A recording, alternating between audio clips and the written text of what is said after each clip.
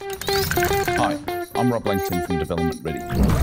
Our interview series delves into the lives of Australia's most respected property thought leaders and decision makers and uncovers what makes them tick. This is the interview. Well, this morning we're joined by Theo Onisforou from Angus Property Development. Theo, thanks for your time this morning. I want to start with something you've been a little bit outspoken about, and that is the use of the term landlord. And you don't like being described as that. Why is that? Obviously, landlord is a very, very old term and had reasonable application in previous eras. But in the modern era, I certainly don't consider myself a lord. And I actually think that there's negative connotations associated with it because I don't consider myself lording over anything or anyone. I am a lessor. And that just in the way that the word gay meant happy when I was a child, gay no longer means happy as far as I'm concerned. And so there's been a recognition in the change of the meaning behind the word gay, and there should be a recognition in the change in the meaning of the word landlord, and say landlord's no longer the appropriate word. Lessor is the appropriate word. I lease buildings. That makes me a lessor, and I think lessor is actually more appropriate because I'm getting less. Why do you believe that governments target commercial property developers like they do at the moment? I think the government's targeting all developers. All governments clearly are looking to protect their income, and all governments, obviously, because of COVID, are having to spend much, much more money than they ever thought they'd have to spend. And so governments must now be saying, how are we going to make up shortfalls and what are we going to do? And to me, governments view landlords, more appropriately describe them as lessors, as sitting ducks. Why sitting ducks? Answer, because unlike business owners that can say, look, we don't like the tax regime in Australia, we're going to move our business. We are sitting ducks, we can't move. And so government thinks we can just continue to increase taxes and continue to extract more and more out of the property ownership industry. We're in a fantastic precinct here called the intersection of Paddington. It's obviously quite a lot of bricks and mortar retail here.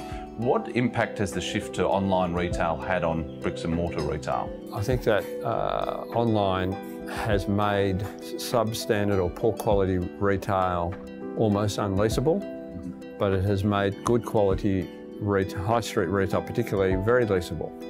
I'll illustrate that. I'm just about to finish a development in St Peters at the moment. It fronts two roads, Princes Highway and Barwon Park Road. Barwon Park Road is immediately opposite Sydney Park. Unfortunately, the council in its wisdom said that they require me to put retail on both street frontages, that is retail on Princes Highway and retail on Barwon Park Road behind my block of 44 residential apartments. The reality is no one wants retail on the Princes Highway at St Peters. The government is simply working on an old planning instrument and haven't thought about and haven't recognised the fact that retail's changed, and there is just no desire for or need for these high street shops in inferior locations. The good news is that good high street retail, such as specific purpose retail, such as the intersection Paddington here, we are specifically only Australian fashion retail. The equivalents that I can think of elsewhere are High Street in Armidale in Melbourne and James Street in Brisbane. Those three areas have benefited by both COVID and by online retail because more and more people are realising that online only is not the optimal.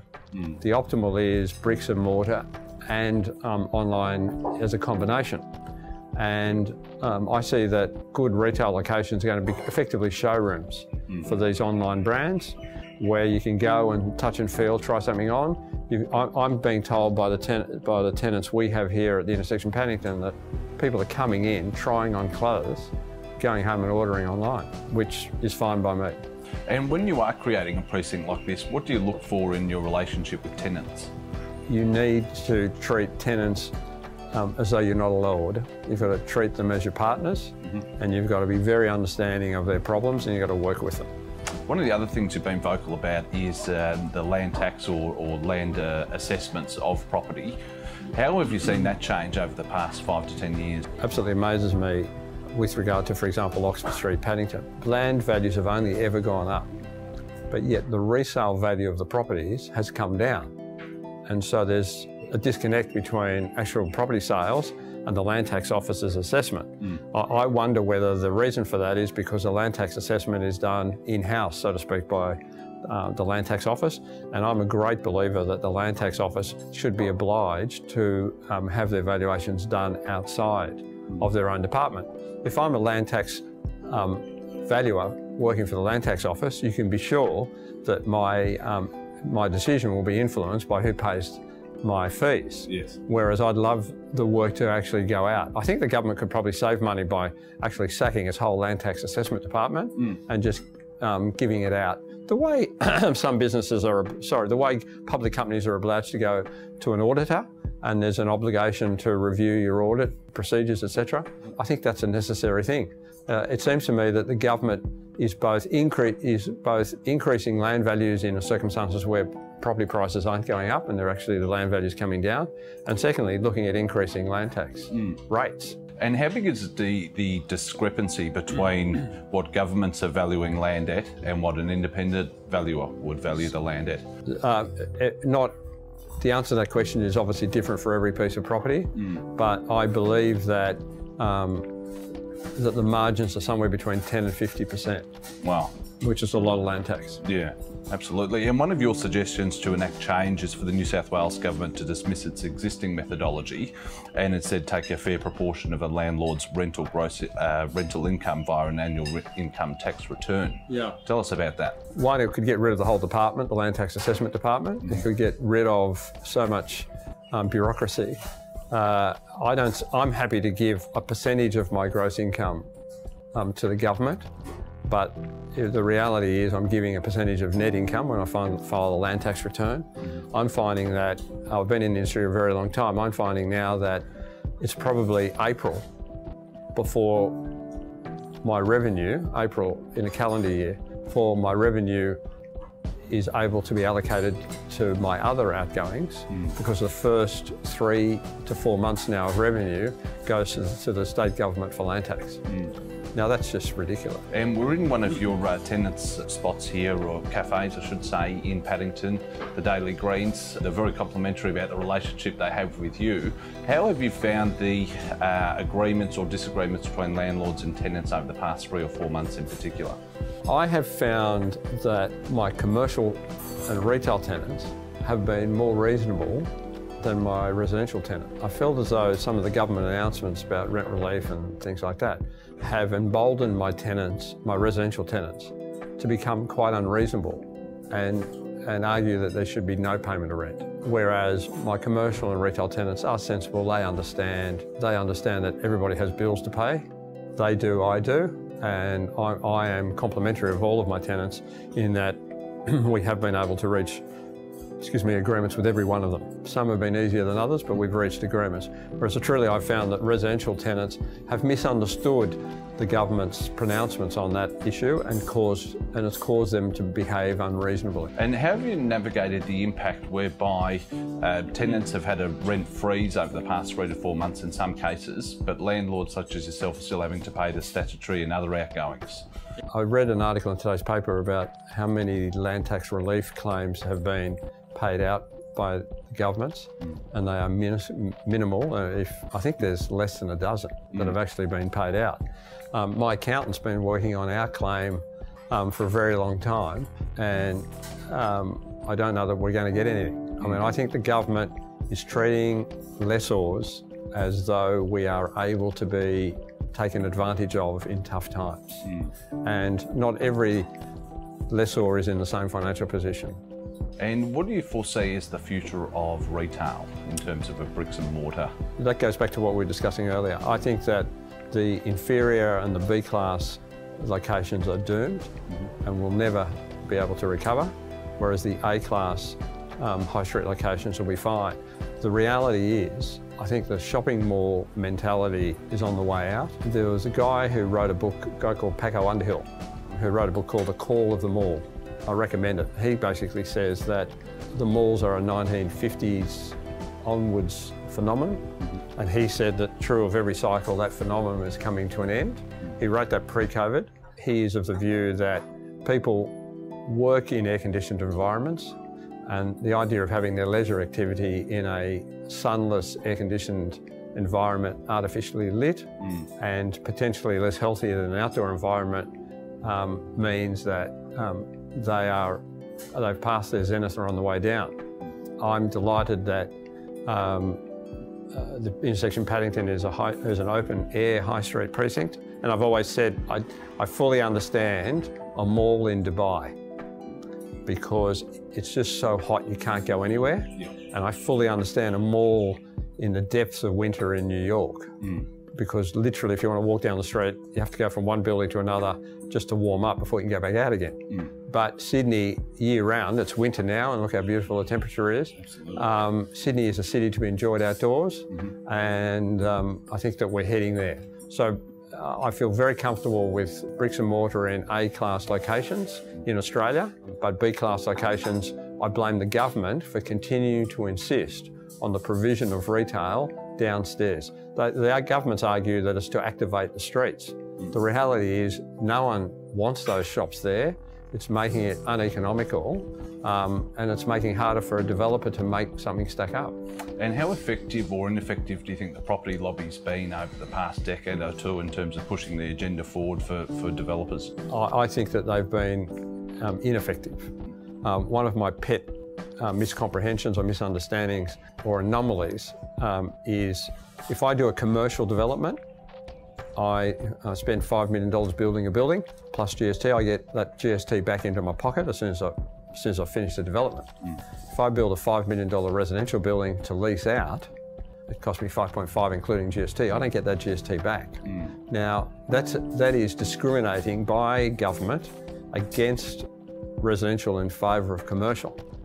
I don't get that. That's an unfair discrimination. If I was going to sell those apartments, I get that I will get the GST back. But all that's doing is encouraging me to build a building and selling it, as opposed to building a building and renting it out.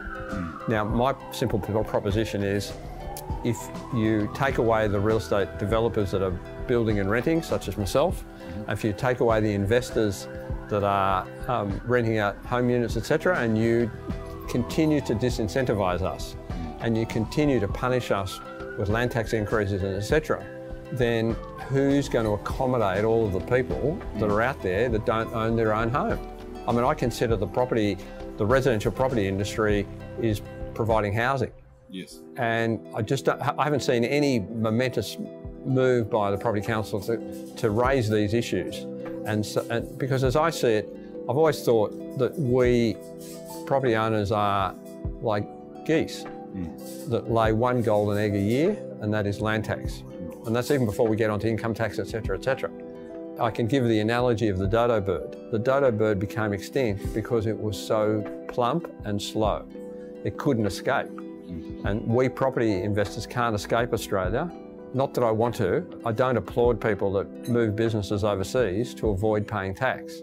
So as I said, I'm paying tax for those corporations, for those people that live in Australia, have their businesses based overseas and are avoiding Australian tax. Now, I'd like to think that we, as a property industry, should be applauded. And I just don't see that our lobbying organisation is achieving us being applauded. I think that we're viewed as landlords, whereas we are lessors. One of the hot topics at the moment is the build-to-rent sector, but you've really been doing it for 30 or 40 years. Why did you take that approach, and why have you employed that approach over your career? As a property developer, what I experienced early on was I would buy a property, develop it, and sell it at a profit. But then I would look to then go back buy another opportunity. But if hypothetically I'd made $1 million profit on the development I've just finished, by the time I went back into the market, the site that I would have bought 2 years ago when I was commencing on the project I just finished had increased in price by $1 million. So I was behind.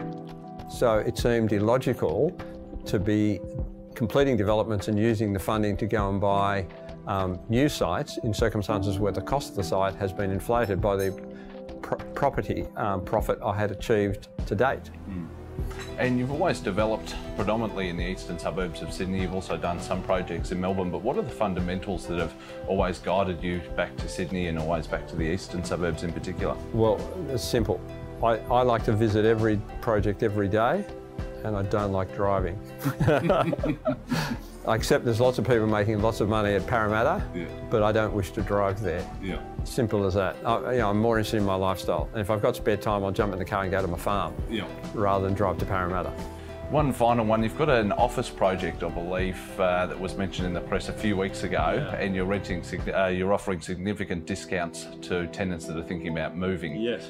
Tell us more about that. Well, it's been entertaining in that I've had so much contact in response to that. So I'm building a 10,000 square metre building in office building in Green Square. Green Square, for you Melbourne people, is in Alexandria. I have a site which is located between the Green Square railway station and the future Waterloo Metro railway station.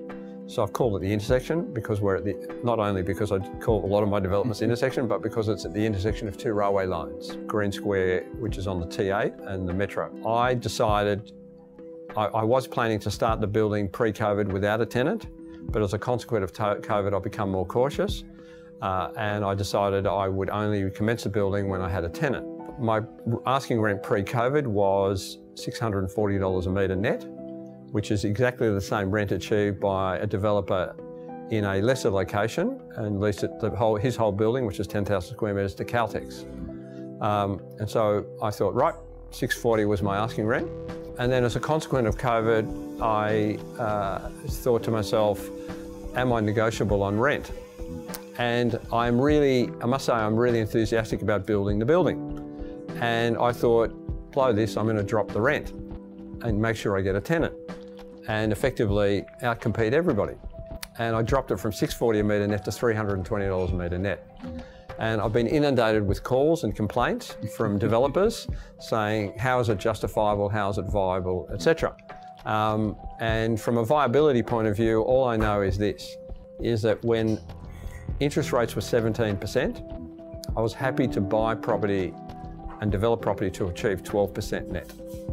When interest rates were 10%, I was happy to buy property and develop property and achieve 7.5% net. Interest rates today for me are sub 1.5%. So if they're sub 1.5%, why do I need $640 a metre? I don't.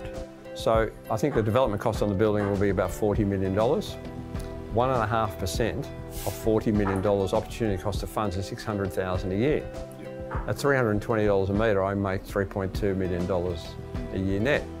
So I make a very, very satisfactory profit at $320 a metre.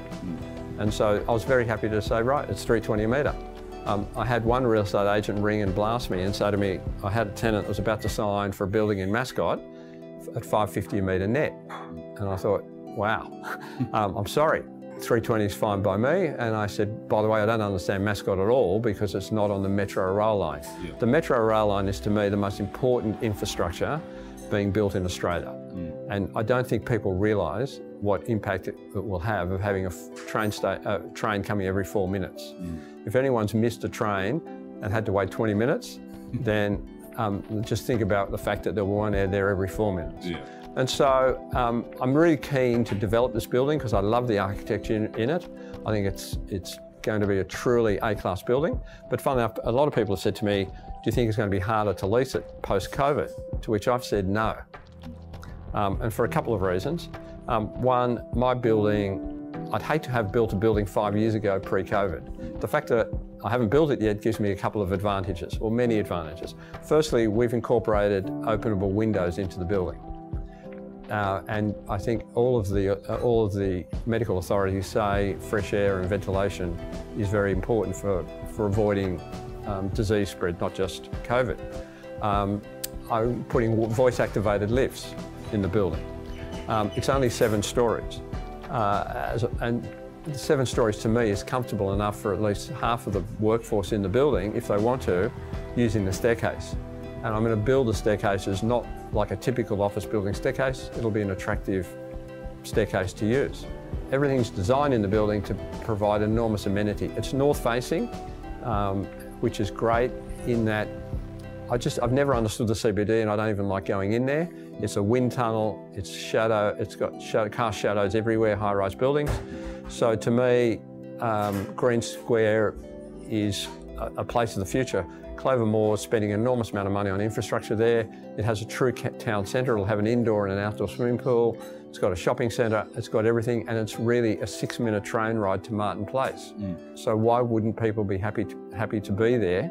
And if I'm a landlord and I'm hypothetically renting 15,000 metres in the city at $1,100 a metre, then I'm probably paying about $16.5 million a year for $16.5 million a year for 15,000 metres.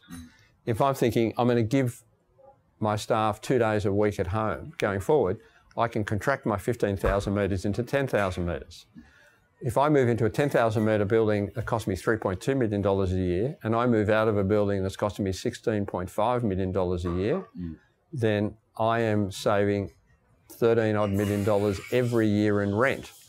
And over a 10-year lease, I'm saving potentially $100 million. And I think that in these COVID times, people are becoming more and more aware of cost. And I think that will become attractive. And I'm actually looking to relocate someone from the CBD into this building. Also, if someone says, I need more room for my tenants. I mean, a lot of landlords had been leasing spaces on the basis of 1 per 8 square metres. If they say, no, we need to spread our staff out and we need to really give them 1 per 16 square metres, then, but without increasing our rent, what do we do? Or if I've got 5,000 square metres in town at $1,100 a metre net, and I can I can double the amount of space for each employee, and I can move there. I go from paying $5.5 million a year rent and pay 3.2. So I'm saving $2.3 million a year, and everybody's got double the space. A COVID designed building, north facing. Common sense says you must move out of the CBD. The CBD has nothing to offer going forward other than a density that's uncomfortable. Who wants to ride into town every day and be squashed into a train? Theo, fascinating insights as always. Thanks so much for your time.